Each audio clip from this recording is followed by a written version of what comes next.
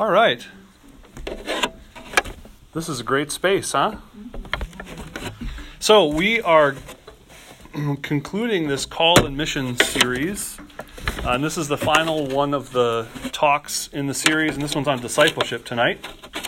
So we've talked about our call as community, called to mission, and now we're going to talk about discipleship. And you'll see when I get into the talk, it's going to be in a couple parts. I won't give them away. You got to stay tuned. Stay tuned. All right, so we're going to set the stage about what we're talking about when we say discipleship. Would somebody be willing to read scripture passage when I give you the nod? All right, look up John chapter 1 and then verse 35 to 42. John 1, 35 to 42. So, discipleship, if you look it up in the dictionary, it gives a few definitions off the bat. It talks about being a pupil. It talks about being one who adheres to another's teaching. It talks about a follower. Right? All of those are true. They're true for what we're talking about for discipleship. But I want Josh to read this passage from the first chapter of John to get into what we're really talking about when we're talking about discipleship. Josh. It says, the next day, again John was standing with two of his disciples. And he looked at Jesus as he walked and said, "Behold, the Lamb of God." The two disciples heard him say this, and they turned and followed Jesus.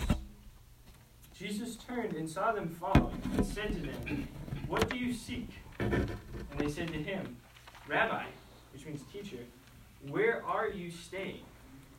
He said to them, "Come and see." And they came and saw where he was staying. And they stayed with him that day, for it was about the 10th hour. One of the two who heard John speak and followed him was Andrew, Simon Peter's brother.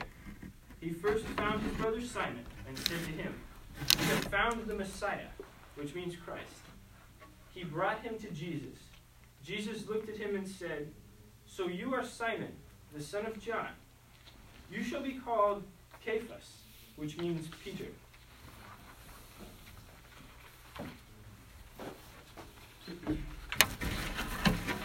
So what were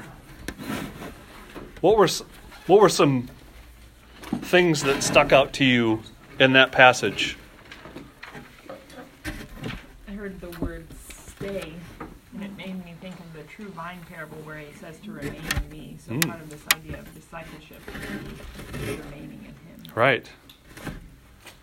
I heard he changed his name, so you get to change your life. Very good. What else? I heard Andrew, because it was his feast day on Thursday, and they're just talking about how he was the first follower, he followed John the Baptist, and he went and hunted out Jesus, just where are you staying, and brought people in, and just how no one talked about Andrew, but he was the first one in both situations. That's crazy. I mean, I think that it was a different time, and so I think the following of a teacher was kind of something you did. So there's these folks that were following John the Baptist, and all John had to say was, "Behold the Lamb of God." And they knew exactly what that meant, of course. They knew exactly what that meant, and they didn't hesitate. They got up, and they followed Jesus, right? And they asked him, "Where are you staying? We want to stay with you. Where are you staying? Because we want to be with you." And Jesus just says, "Come and see. Come and see." So the invitation from the Lord's invitation to discipleship. And then in his interaction with Peter, somebody said this. Jesus says, Jesus looked at him. There's a lot in there. He just didn't glance at Peter and then give him another name. He looked at Peter. He looked into Peter's heart and spoke to Peter's heart, so much so that I'm sure Peter was completely overwhelmed when here this Jesus is who he just met, and then tells him that you shall be called something different than you already are called. Crazy. That's amazing. So what was it like for these men to encounter Jesus for the first time?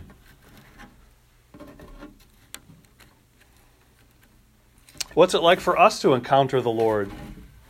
Right? We know from our own experience that Jesus looks into our soul. He sees the spark of the Father that's within us, and he thirsts for us.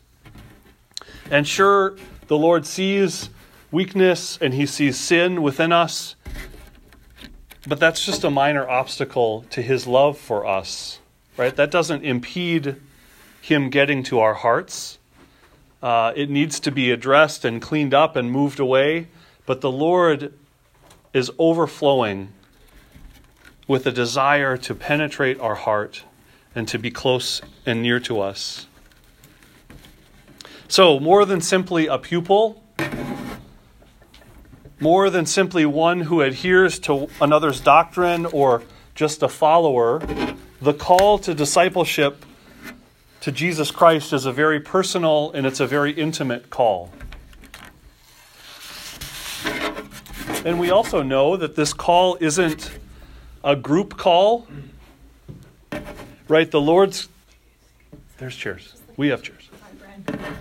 The Lord certainly calls groups of disciples together, but first there's the individual and the personal and the intimate call to each of us. Right? We can't ride the coattails of somebody else in their discipleship, right? Our parents maybe lived lives as disciples. Right? We can't ride their coattails. Or we have close friends that are following the Lord intimately. Maybe our spouse follows the Lord intimately. Great. But you do too, right? We need to all follow him. It's our own call to discipleship in the Lord.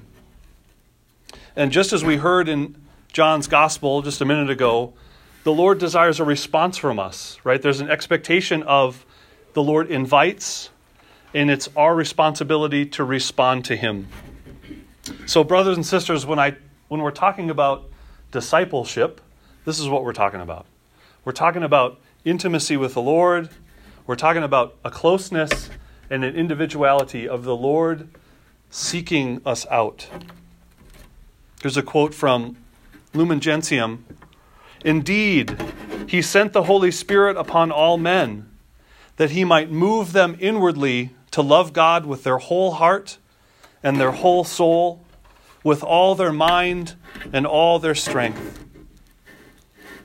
So it's the Lord's desire through his Holy Spirit that he would move us inwardly to love him. Even our response to him is grace, right? It's a grace to be able to say, Jesus, I want to follow you. What generous God we have, right? Even in our response to him, it's grace.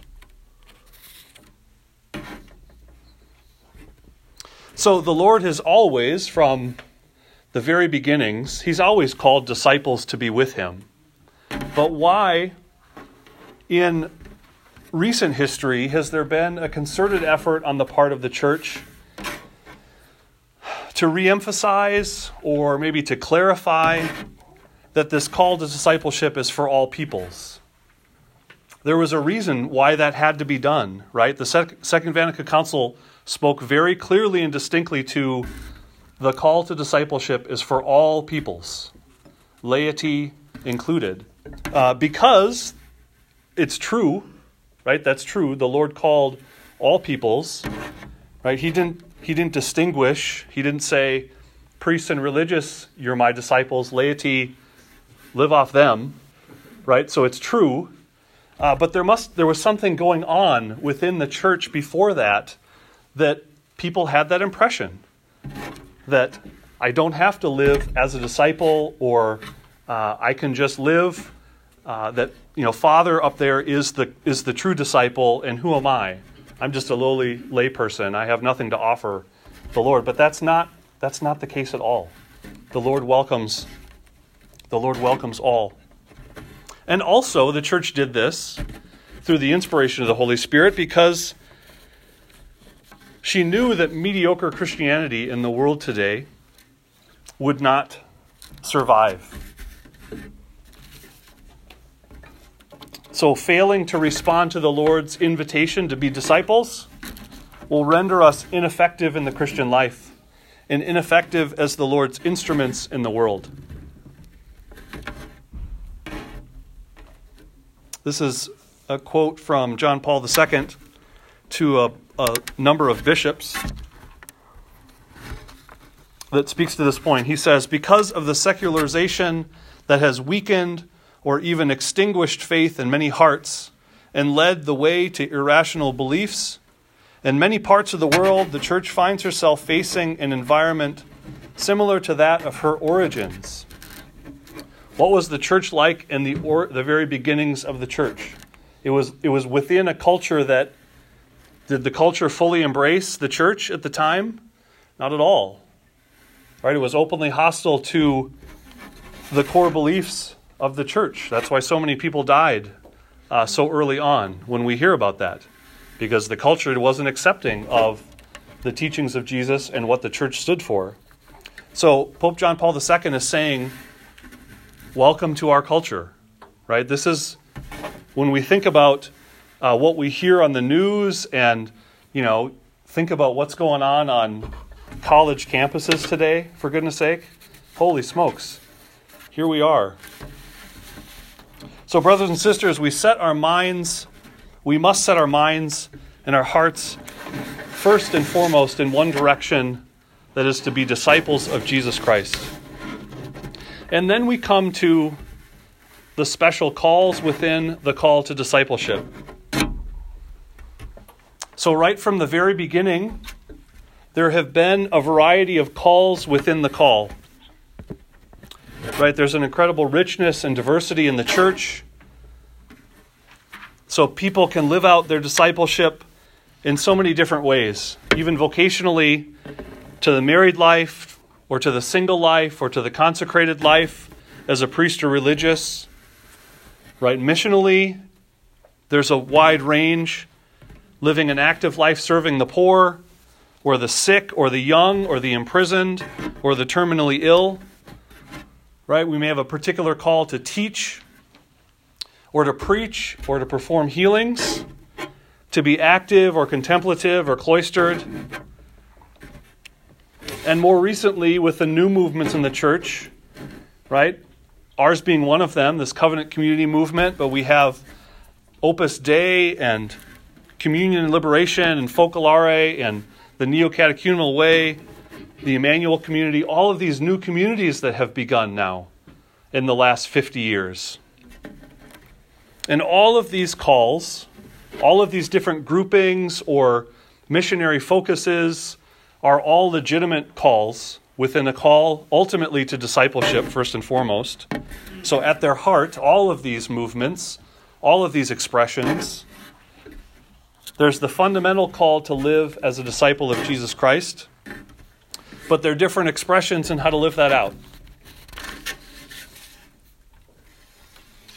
So, just to reiterate, when we're talking about discernment, the first call to be a disciple of Jesus, you don't need to discern that. The Lord says you're called to be a disciple of Jesus. So you don't have to discern that call, okay? But the particular call within the call to be a disciple does need to be discerned, right? That's why you're here. That's why you're going through this underway process, is to discern. So let's talk about living as a disciple in this way of life. We know that our lives are made up of various commitments and responsibilities to our work life, to our family life, personal relationships, in our mission and service. And if we've lived the Christian life long enough, we know that we can't simply remove ourselves from these commitments and responsibilities to follow Jesus, Rather, for us as laity in particular, it's within these duties and these responsibilities and these commitments that we live as disciples.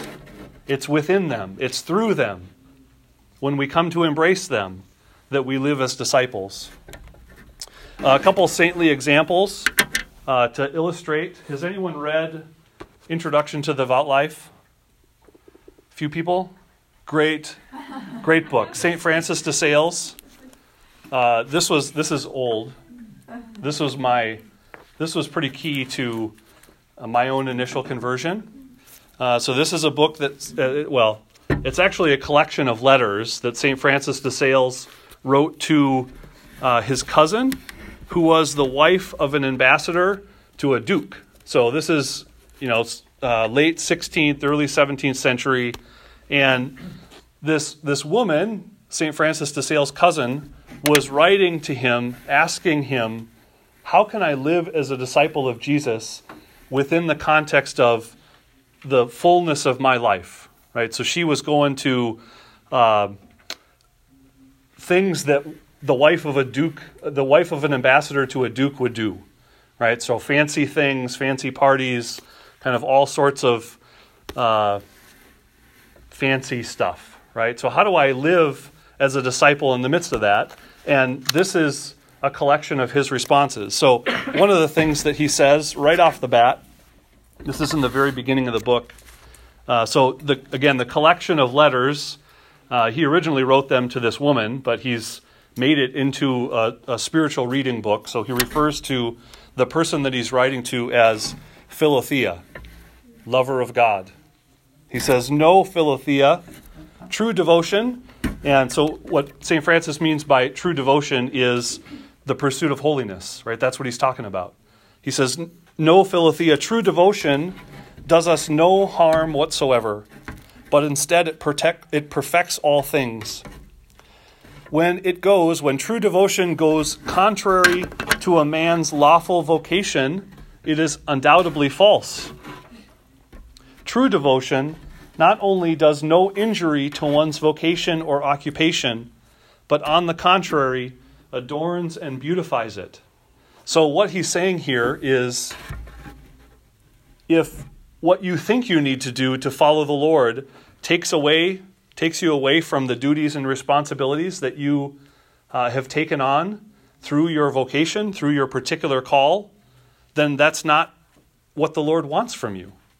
It's actually through your daily circumstances, the things that have been placed in your life, in your own particular call, that you're supposed to live out this pursuit of holiness. And then a second example would be Saint Therese of Lisieux. Right? What was her kind of attempt at bringing understanding to following Jesus? What did she call it? Her little way.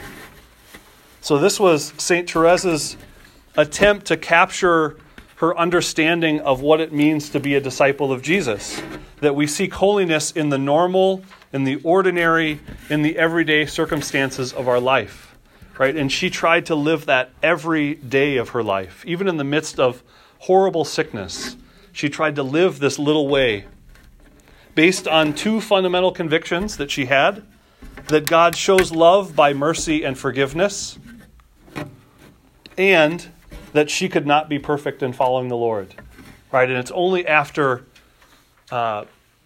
seeking Him and suffering for Him that the Lord began to reveal to her this little way, that she's never going to be perfect in following the Lord. And that the Lord shows His love for us by His mercy and His forgiveness. So why are these two examples even important to us? Because once again, it renews within us the Lord's call to all of us, particularly us as laity, to live as His disciples. And another reason it's important is because it quiets our hearts. Right? Maybe that little whisper that says, if I only had another job, and I had more time to serve Jesus, or if I only made more money, and I would be able to give my life more fully. Or if I only didn't have to stay home with these little people, I would be able to love him better. If I lived in a different neighborhood, maybe I could follow Jesus more faithfully. Right? These are some of the doubts that can flow in our mind. But if we listen to what the Lord has to say here, if we listen to what these saints are saying, it's within the circumstances of our life that we come to know and to follow the Lord. This is what discipleship is. All right. The decision to be a part of a people is an acceptance of the call. So as I said earlier, the call to discipleship isn't a group call, right? It's an individual call for each of us. It's personal. It's intimate. However, the Lord desires that his disciples be a part of a committed and faithful body of believers. Why do we know this? Because that's what he did, right? He gathered about him a group of followers, not for his benefit, but for theirs, right? Because he wanted to teach them. He wanted them to learn to love one another. He wanted them to learn from him.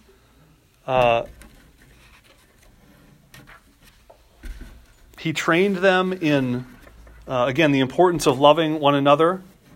And in the midst of an increasingly difficult culture, the one in which we live, the Lord has called a community like this one to teach and to support and to encourage its members to live out the life of daily discipleship within the context of our daily lives. So as for you all, you're in a process of discerning if the Lord is calling you to live this way of life through the Heart of the Redeemer covenant community.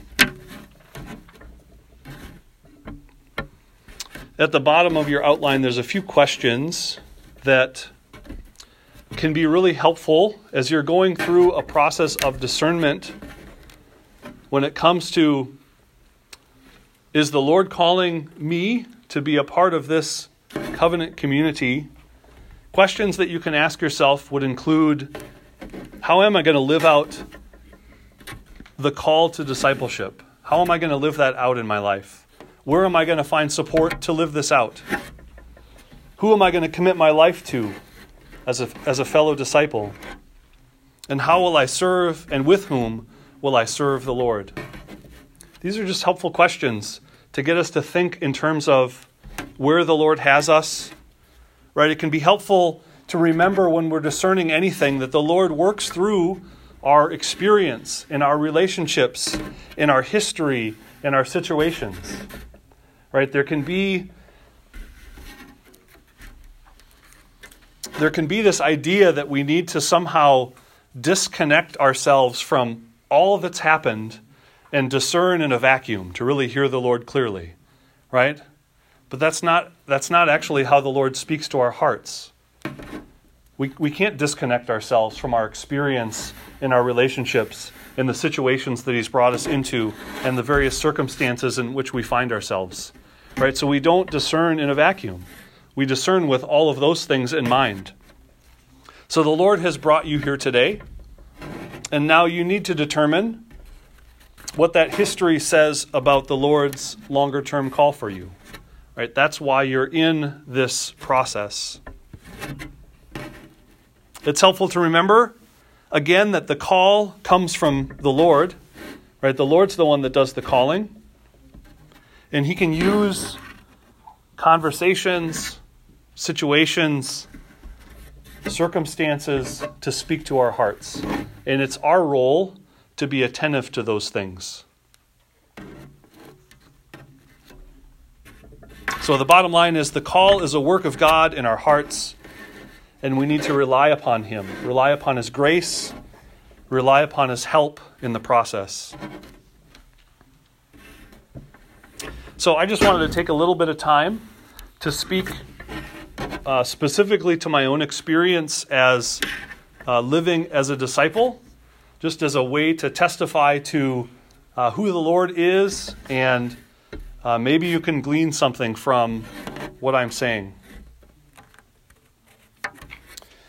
So my first experience with kind of this way of life, or an umbrella of this way of life, was coming back home from college and being a part of a summer program that SPO was running at the time.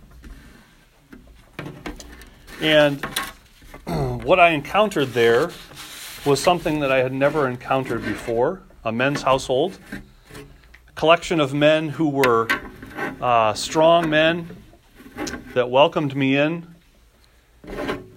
men that loved one another, and men that were on fire for the Lord. And I wasn't living in the house, but I went down there a couple nights a week for dinner, and that's when the program happened. And then I was with them various weekends too, so I had a lot of interaction with them. And that was all. That's all it took for me. I was hooked. Right? I couldn't wait to get back to St. Paul the next summer to be a part of a household and live that life myself. This led to entering more fully into this way of life through household, and then ultimately onto SPO staff. And for the first time in my life, I was really being discipled in the Lord.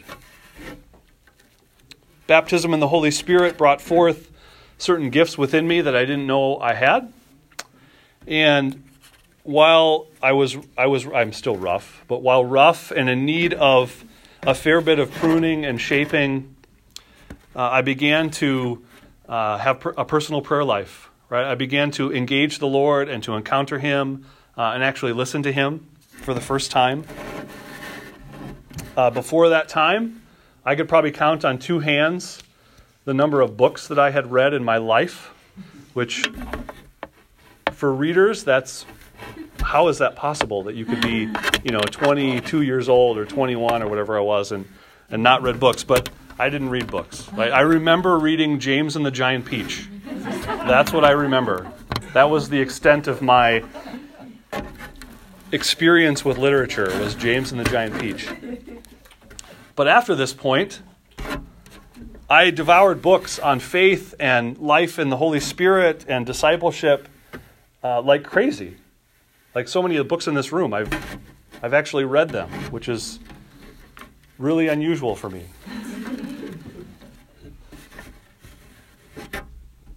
And through my time with SPO staff, I was introduced to the community of Christ the Redeemer. I was drawn to these older brothers and sisters in the Lord that were serving Him so generously. And I was drawn to the holy marriages that I observed within the community. I was drawn to families living for Jesus and raising their children in the Lord. I was the youngest of 4 in my family, so I had 3 older siblings. And while my experience of family life was a very positive experience growing up, what I encountered in these families and community was an intentional living of a way of life in their home. So an intentional way of life that they lived. I didn't have that experience growing up. So these were the things that I encountered and just blew me away about the body of people in this community. So after Betsy and I were married, we moved through the underway process, and the Lord was about a deep work in our hearts through our involvement in the community. This was the community there was the place where we received life. Very early on, we were encouraged, and I'll repeat this a few times, to live at the heart of the community. And that's something that stuck with us all along that we've been a part of it, to live at the heart. Don't live on the fringes, right? There's a lot of room on the fringes, right? We can kind of come and go. There's room on the fringes, but live at the heart of the community. So that was the place where we invested our lives. It's the place where relationships that drew out the best in us personally and in our married life. These were the brothers and sisters that cared for us in some very challenging times and celebrated with us in our joy. So as we're nearing the end of the underway process, there was no question in my heart or my wife's heart that the Lord's call for us was to covenant ourselves with the community of Christ the Redeemer. So May 18th of 2003, we did that. And it was such a blessing for us to continue to grow in deep and life-giving relationships, living a way of life in our home with our growing family, serving young adults, leading groups and doing pastoral care and opening our home up to young adults to live with us. Life was good, and life was steady, and life was a blessing to us. The Lord had us in a great place. And then the Lord had another call within the call to discipleship for us. In 2011, I was at the community men's retreat, and I was praying before the Blessed Sacrament, and the Lord whispered to my heart in prayer an invitation to come to Kansas City and to help build covenant community in Kansas City. And thank you, Lord. I'm a pretty conservative person, right? I don't like my boat to be rocked. Kind of steady as she goes, stick in the mud if you will. Actually, I was just looking up some antonyms for the term risk taker, and I did that online. And I don't agree with this at all. The only one that was in the list that they provided was boring. And I don't agree with that. I don't think I'm boring necessarily all the time. But come on, Lord, move my family to Kansas City. That's crazy. That's crazy talk.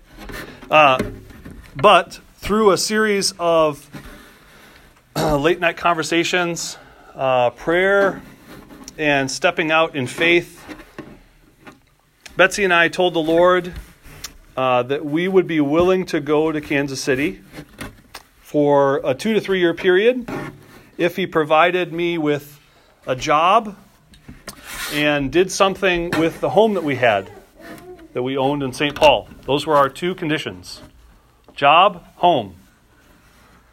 And we didn't want this discernment business to go on forever, so we gave the Lord a time frame. We said 4 months, Lord. So this was the beginning of April. We said by, the end of July? 3? We said 3. Anyhow, we gave the Lord a time frame. All right? Job, house, time frame. Lord, there you go. Work with that.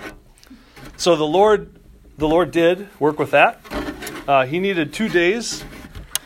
And that was for our sake that He took 2 days, right? He could have taken a matter of minutes. But so the first day, this was the day. So we made this pledge as we're sitting in our giant bathroom upstairs, brushing our teeth, sitting on the tub, and Betsy was brushing her teeth, and we said, "This is our offer, Lord."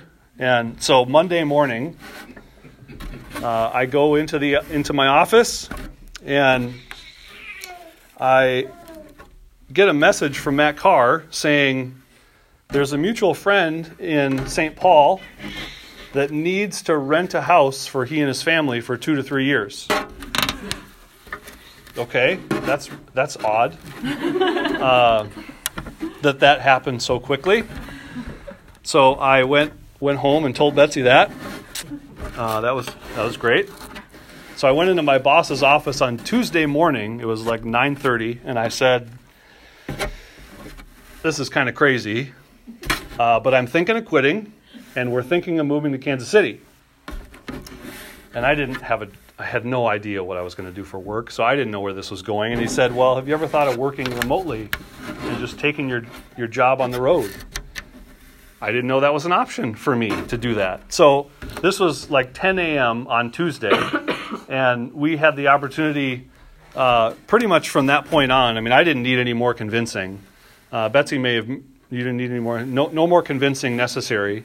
The two conditions that we gave the Lord, the time frame that we gave the Lord, and He took care of it. So 6 weeks later, we pulled into our little rental house in Kansas City, and here we are. So over the course of our time, over that initial period, it became evident that we weren't going back to St. Paul, right? That this was now our community, and these were our people. And so we're here still 6.5 years later with no intention of leaving, provided that the Lord doesn't issue any more craziness. But we'd have to have a talk about that if that would happen. Just reflecting on our time here, what the Lord has been about is really a significant work of grace in my own heart. And just want to share a few reflections as I've been thinking about what He has done. Certainly growing my own heart to love better, to love Him, but to love those around me. Stretching me to do things like teach and to lead and to love. These weren't things that I was comfortable with at all. I don't know that I'm still really all that comfortable with them, but the Lord has this for me. If I was honest, I would say that this has been a hard call for us, yet the Lord has been so faithful, right? So we came from a situation that was, in my wife's words, very comfortable for us. We were extremely blessed. Life was full and a blessing. And here we are. The Lord had a need for that to be expressed elsewhere, and I'm so grateful for that. So I pray that our yes has been a blessing to other people. I think that's what the Lord intends when we say yes to Him, is that it will be a blessing to others. So we came to Kansas City to help build covenant community, and by God's grace, a covenant community with covenanted members has been established. And what a gift that is. What a gift that is to us. That's why the Lord called us here. And to actually have that come to fruition is just amazing. It's an amazing thing. So praise Jesus.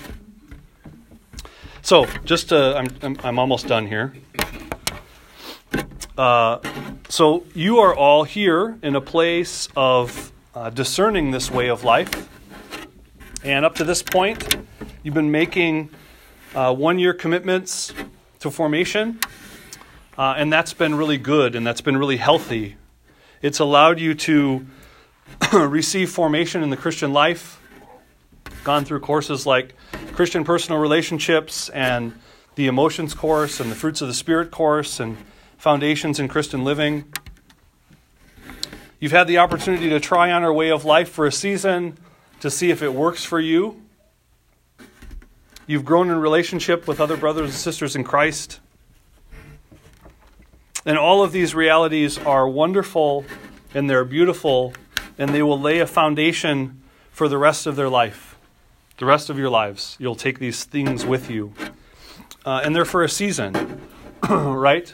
The blessing of that is you're able to try it on, to grow in relationship, and there's an out to move along to something else that the Lord is calling you to. Right? That's part of the deal. But brothers and sisters, we are a covenant community, and that covenant is expressed by a lifelong yes to this particular community. These people, this place, not this place in particular. Mary's room is great. Maybe we'll be here, I don't know. But this place in Kansas City, these people. There's a beautiful truth when I say that we as covenant members live it with all of our lives for the rest of our lives. By our choice as covenant members, we set aside the out. Not that we can't leave if the Lord's circumstances dictate that we do, but we choose not to. Right? We choose to be here for all of our lives, for the rest of our lives. So my encouragement to you is that you fully enter into this discernment with your hearts in tune with what the Lord is doing in your hearts. Again, to live at the heart of the community, to invest in relationships, to live the patterns of life faithfully, to invest in serving in the community, to be praying for the Lord's guidance in this. The Lord wants to show you where He wants you to be. So pray for that. I would encourage you to talk about the state of your discernment with your pastoral leader. Right? Get their feedback. Talk about it. I mentioned some questions before. Think about these questions. How am I going to live out my life as being called as a disciple? How am I going to live that out? And where am I going to find support to do so? And who will I commit my life to as a fellow disciple? And where am I going to serve, and with whom am I going to serve the Lord? These are key questions for discernment. Brothers and sisters, the Lord is calling you to be His disciples. We know this. And the Lord may very well be calling you to give your yes to this covenant community. But regardless of where He calls you, what is the Lord going to do with your yes to Him? I just want to leave you with that. What is He going to do with your yes to Him? You never know. And that's the beauty of it. So, that's the end of the talk. Any particular questions, any feedback, comments that you would offer in terms of discipleship and then a particular call within that call? One of the things you mentioned at the beginning, you went through a number of different movements within the church that are all really good. Can you speak maybe to the discernment of you guys' family when you chose the covenant community movement or CCR in general, or specifically over other good movements? What was it? Maybe some of the things as part of you guys' discernment that steered you in that direction. Well, I would say that it was the circumstances and our experience. I mean, that's this movement was where we came to know the Lord, both my wife and I. This movement was where we grew in Him. This movement was where our relationships were. So it wasn't we weren't even really discerning, is it this movement or this one or this one? We were discerning if we were going to live with the rest of our lives in a covenant community. So again, just reiterating that the Lord works in our experiences, in our relationships, in our circumstances. And we need to take that into account. Like, where have I been? How have I grown? With whom have I grown? Where has the Lord been leading me? And take that into account as we discern. I think that's a key principle for discernment. We don't want to do this in a vacuum. We really want to have all of those things inform where the Lord wants us to be. Can you explain again the St. Francis de Sales? Like, you read it and then you explained it. Sure. So what I heard that he was saying is, so he's talking about